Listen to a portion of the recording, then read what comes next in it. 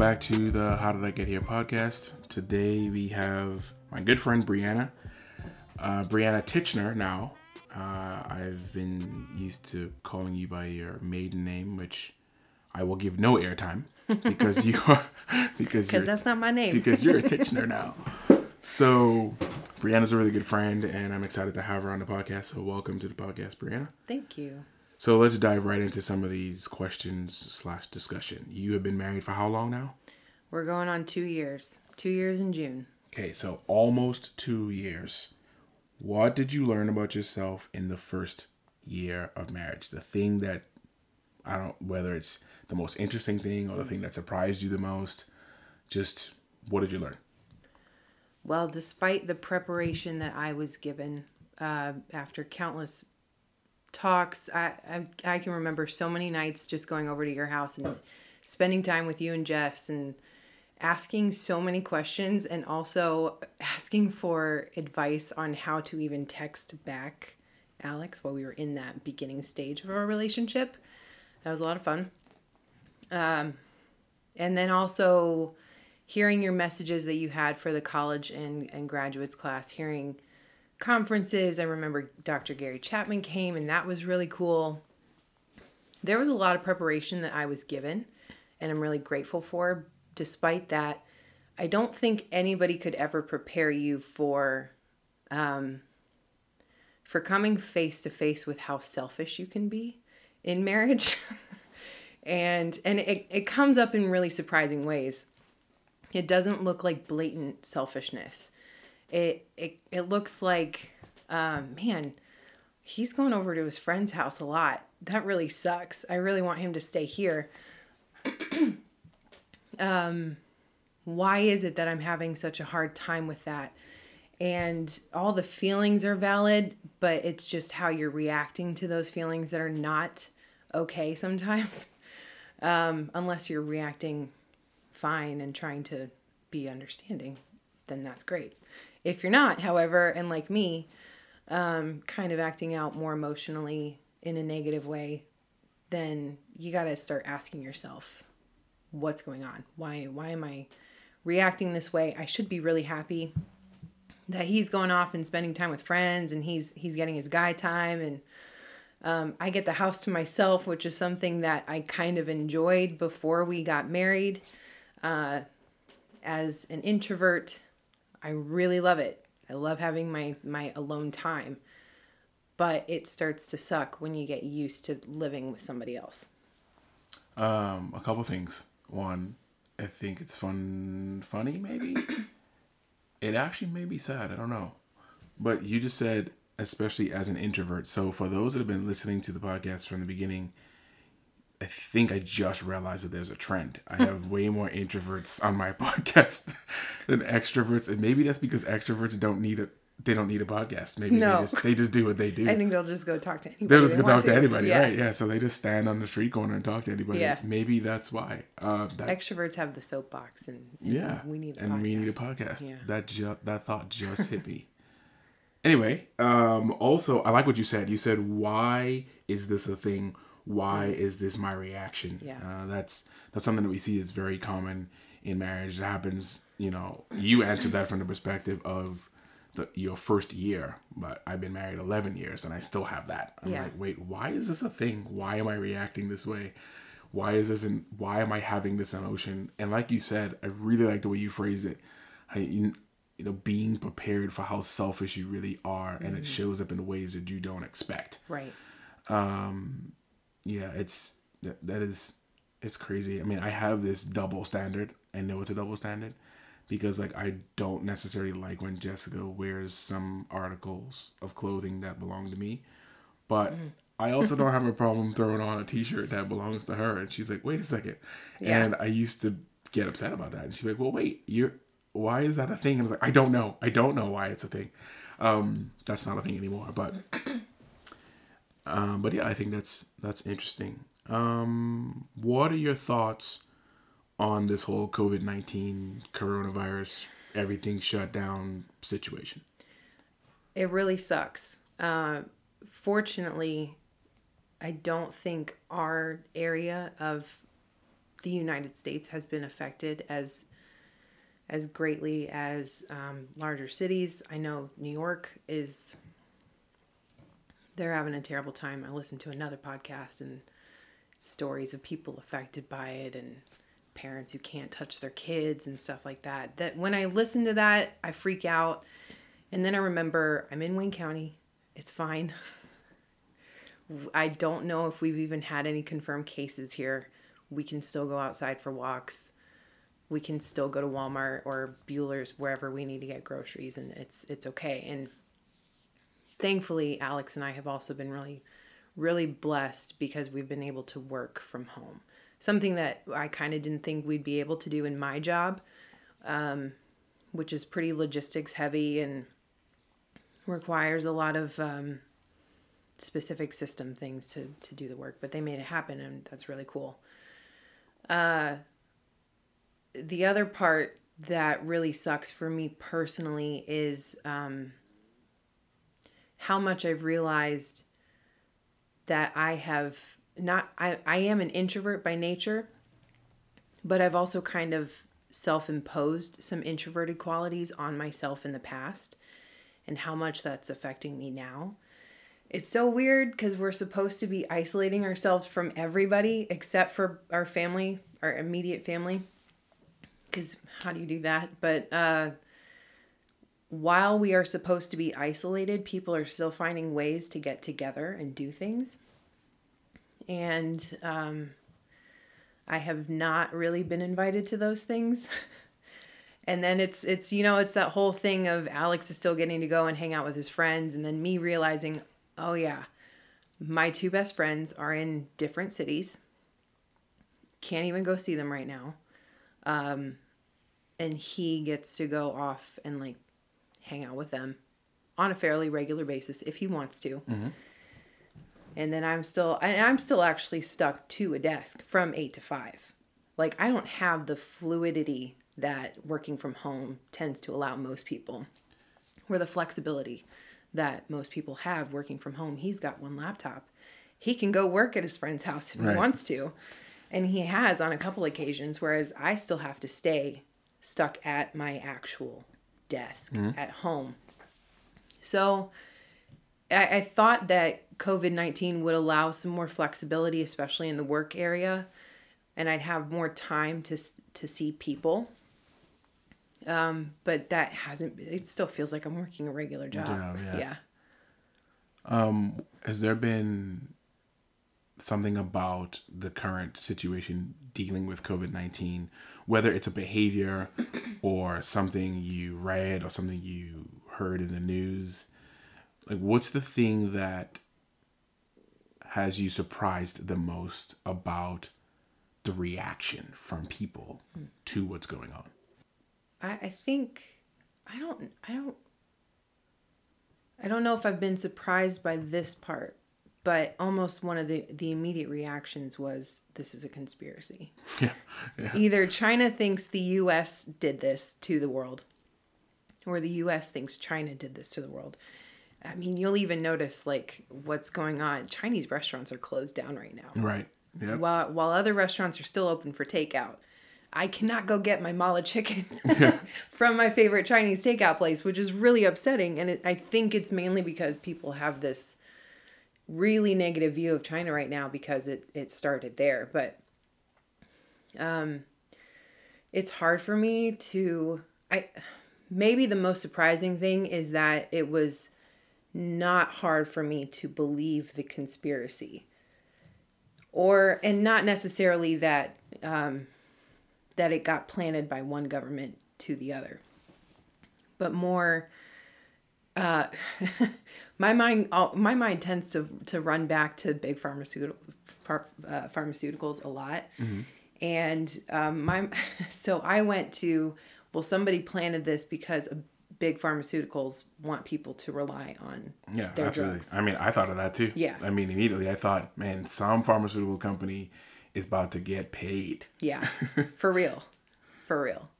So I kind of have to train my mind not to be so skeptical about that. Still be aware that, that could be the truth, but not make it not make me not cause fear and panic and yeah. On a scale from 1 to 10, how afraid of you are the actual virus itself?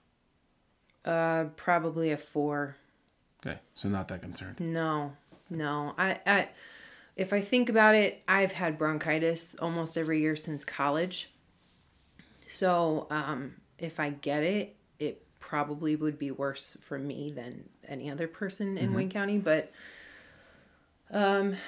just the fact that Ohio was one of the first states to actually do something about it, to start preventing this from happening. They were pretty proactive. That makes me feel good. I'm just not that worried that it's actually going to happen. So your dad is a pastor. You have an uncle that's also a pastor. Mm-hmm. Your husband, one of the friends you just referenced about your husband, he's also a pastor. Mm-hmm. And you've worked with pastors for a number of years. You've actually been on staff here at West Hill.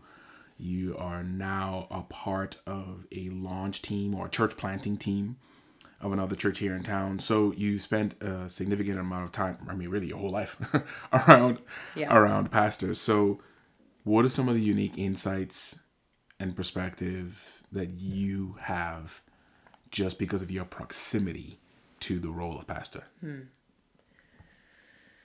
Yeah, it's literally been my entire life from the moment I was born.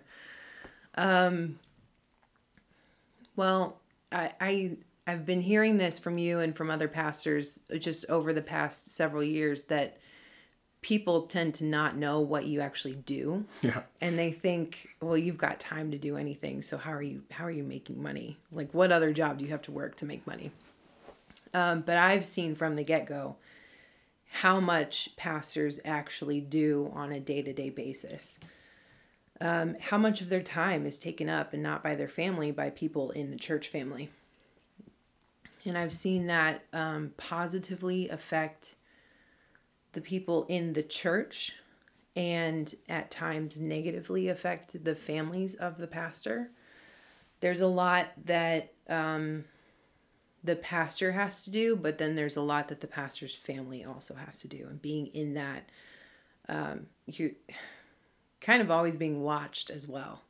That part sucked. I couldn't be a normal kid. I couldn't, at least it felt like it. Yeah, I agree. I had to be above the standard, I guess. And sometimes I just wanted to run around and not worry about what people thought of my actions. I didn't want to do terrible things, but I didn't want to be the first one to get in trouble. So benefits, you know where the snack closets are. That was a big benefit. Yeah. I think I also see how much mental and emotional strain it can put on a pastor, just the job itself. And then also how much a good pastor, and good is, I don't mean like a black and white good, but good in the sense that if you see them continuing to persist in their job, you know that they're either really dumb or they are completely dependent on God. And the ones that I've been around my life have been really dependent on God, and you can see the difference between that. Usually the dumb ones tend to do something really stupid. They're not pastors for very long. No, they're not. I like that. That's an interesting perspective. I do like your comment about knowing where the snack closet is, or the best nap spots. Oh, yeah. Or all of the inside things about the church, and like you said too, just the strain on not just the pastor himself, but his wife and his family his children. And in your case, you fall into that category as well. One of the things that makes our friendship really unique and special is we both enjoy the art of writing and reading and all things that come with that. I mean, I'm starting to learn that even podcasting, is kind of feeds into that a little bit. Some of these episodes I've actually written out myself. And I've always had that like desire to be a writer, but I think I've had a desire to be a writer in a traditional sense. And now I realize that that's not who I am. But I do now, I actually consider myself a writer now because I write things. Yeah. I write things for myself. I write things for my family. I write things for lessons. I write things for other people to either learn from or, I transcribe things that I've taught on for the purpose of people learning it. I've written for this actual podcast itself as well. And I know you have a love for that, and you do some things that you're married to a writer. Yeah. so it's a part of your life. So why is writing important? Writing is important because I don't know if everybody experiences this, but I do know that I'm not alone in this. If I don't write, I've got so many different words and phrases and thoughts and feelings that are jumbling around. It's like if you've ever seen illustrations or some type of depiction of how an atom works, things are kind of messed up in there. They're just bouncing around, or the atom is bouncing. I don't really remember science, but something is bouncing around very chaotically. And in order for me to make sense of it, I have to write it down. And I can't even just write it on a computer. I can't type. If I type, I don't allow my mind to process. I have to write it down on a piece of paper with a pen in hand, a very specific pen, by the way, and very specific paper. But to actually see the words come out letter by letter, it does help my mind just go in the direction it needs to go to figure things out. But sometimes that means just stopping at the question. You write down all of your feelings, it leads to a question, and you kind of can't go further from that. You should be able to go further from that to figure out why that question even happened in the first place. But sometimes you just need it to get yourself to the question in general. Without writing, we don't have that. And also without writing, you don't have the sense of camaraderie, for lack of a better word, with other people who are experiencing the same thing but didn't know how to put it into words. You write because you've experienced something and you are relating it to people who have also experienced the same thing. You and I had a lot of discussions about the importance of handwriting, like you just said. I enjoy I have a digital journal, and I also have a journal in paper book format. But almost every form of writing for me starts with actually writing it down. Like Yeah. You said pen. I'm actually a pencil guy. So I like pencils. I have one sitting on my desk right now. And I like pens as well, but I have like a couple steps to my process. It's pencil and then pen and then digital format, if that's where it's going to find its resting place. Yeah. Unless I'm sending out a tweet or, something that is meant for digital format. Right. And I actually really like the sound and the feel of a pencil. Yes. I like the way it sounds. I feel like the scratching, and this is going to be weird. If you're listening, you're going to roll your eyes if you don't get this. But that scratching noise and sound of the pencil on a paper kind of matches almost any emotion that I have. If it's something that I'm sad about, which is most of the time, that scratching noise of a pencil matches that emotion. If it's something that I've noticed this, if it's something that I'm really excited about, I almost always write with a really sharp pencil because it doesn't scratch as much. Yeah. And it's not as dull. So it kind of like gives this happy sound and feel and emotion to the writing itself. So I think that's important. I read an article a couple of years ago, and I'm pretty sure you were on staff here when I read this and we talked about it. And it was just the psychology behind why handwriting something is really important. So I think writing is important. If you don't practice writing in some form, I really encourage you to do that. Secondly, just try handwriting first. I mean, nothing against typing or using a computer or using your phone, but just try it. I think that's important. And I like what you said, that we forget that you get to be a part of a group. There is some camaraderie Yeah. in writing, Yeah. even if it's never shared. And this was always a hang up for me. I always wrote with the thought of who's going to read this, and it would hold me back. And now I don't write that way. I just write because I have to write it down. Yeah. And if someone ever reads it, then great. And if someone never reads it, then I guess it was just never meant for someone to read. So I think that's important. What's the most challenging thing you faced in the last month? In general, or Just in general. Just well, a very broad question. yeah. In the past month, what I've been challenged with has mainly been sparked because of COVID-19. It goes back to what I was talking about earlier with Alex getting to see his friends, and I'm still stuck to a desk and yada yada yada. COVID-19 was kind of the straw on the camel's back, so to speak. That I knew that was an issue for me.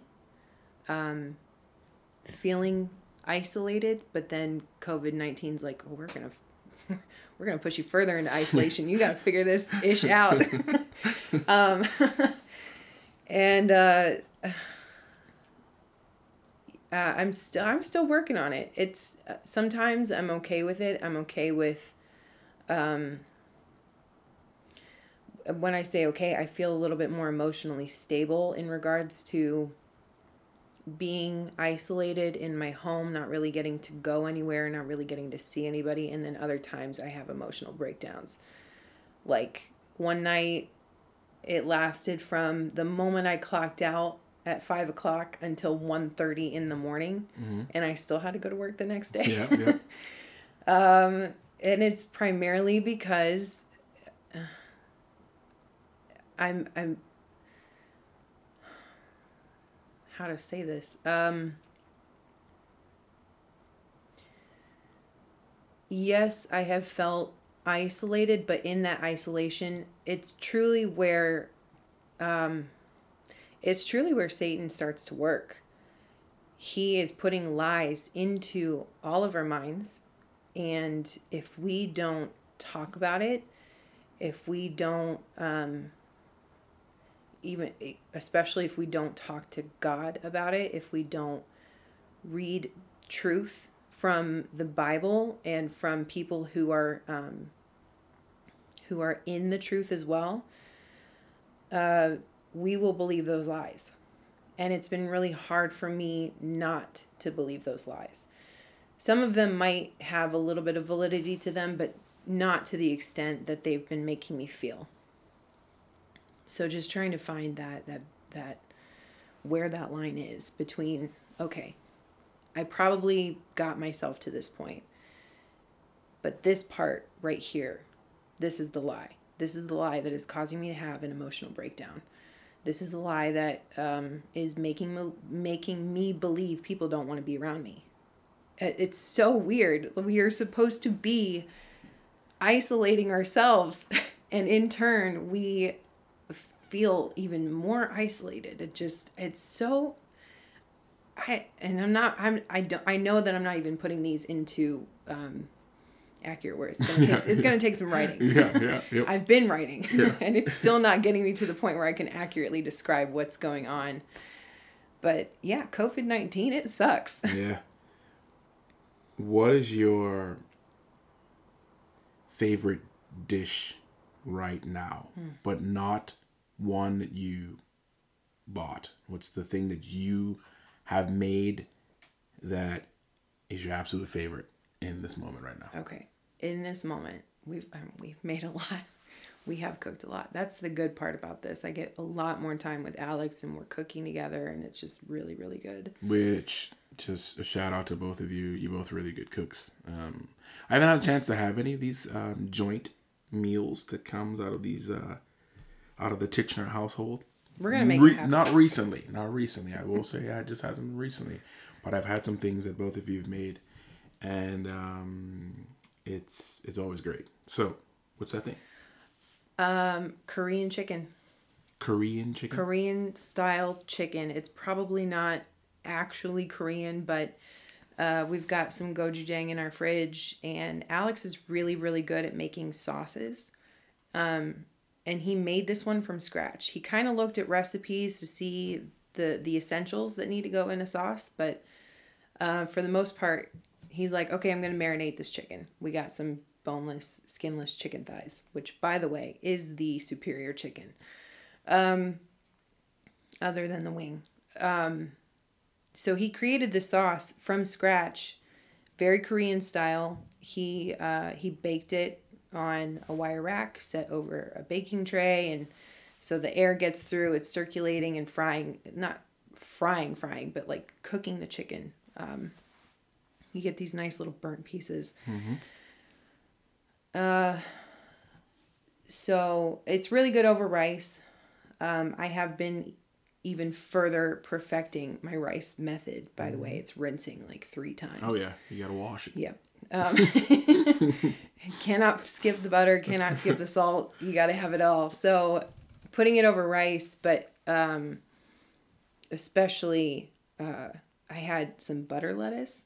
And so I just tore off a few of those leaves and then chopped up the chicken, chopped up some scallions, had some sesame seeds, put it all in the lettuce, which I believe is also very Korean. Yes, yeah. And added just a little bit of rice. Alex made a gochujang mayonnaise sauce. Oh, man, so good. That and with the rice, I will scramble some eggs and then add kind of the same deal. Some scallions, sesame seeds, and then I really like sesame oil, so I'll add a little bit of that. Sometimes I'll add that gochujang mayonnaise. Yeah, that is good. If you've never had Korean style chicken or Korean fried chicken and you see that on a menu, just try it. It is good. Most places you can get the sauce on the side because it can be spicy. You can ask them to because it has a varying degree of spice. But if you see that on a menu, just give it a try. You may be asking, what's the difference? There is a difference. Just go ahead and give it a try. What's therapeutic about cooking? If I dedicate myself to the beginning to end process of cooking, it's therapeutic to chop things. It's better to chop vegetables than people or other things. It's therapeutic to chop things. It is get yourself a good knife, by the way. Get yourself a good chef's knife and get it sharpened regularly. Otherwise, you will cut your fingers. You think dull knives are safer? They are not. That's my little PSA for today. It's therapeutic to hear the sounds of things cooking in a pan or things still like bubbling and crackling on the sheet pan when you take it out of the oven. There is a reason why ASMR is a thing now on YouTube. Yep. And even podcasts, I think. But some of those sounds are just really, really comforting. And for somebody who is introverted like me and constantly in my head, cooking allows me to get out of my head and focus on what my hands are doing, what my eyes are seeing, what my nose is smelling, what my tongue is tasting. There's this thing that I was taught through counseling, the 5, 4, 3, 2, 1 method. What are 5 things that you can see right now? What are 4 things that you can touch? What are 3 things you can hear, 2 things you can smell, and 1 thing you can taste? And you can kind of rearrange those things to fit your personal environment. But cooking is just one of those things. For me, I want things to taste good before I eat them. So cooking is a way that I can control that. which is also why I cooked the entire Thanksgiving meal this last year. I don't recommend that. But cooking is also allowing me that opportunity to just get out of my head, which is so necessary, especially right now. For those that don't know, ASMR is autonomous sensory meridian response, and it sounds, mostly sounds, but also can be feelings as well that help with just relaxation and better feels, I guess. People do really things. They get really close to their microphone. Yep. It's so weird. I feel weird even doing it. It is weird. That's a form of that's a form of that. Okay, so last thing.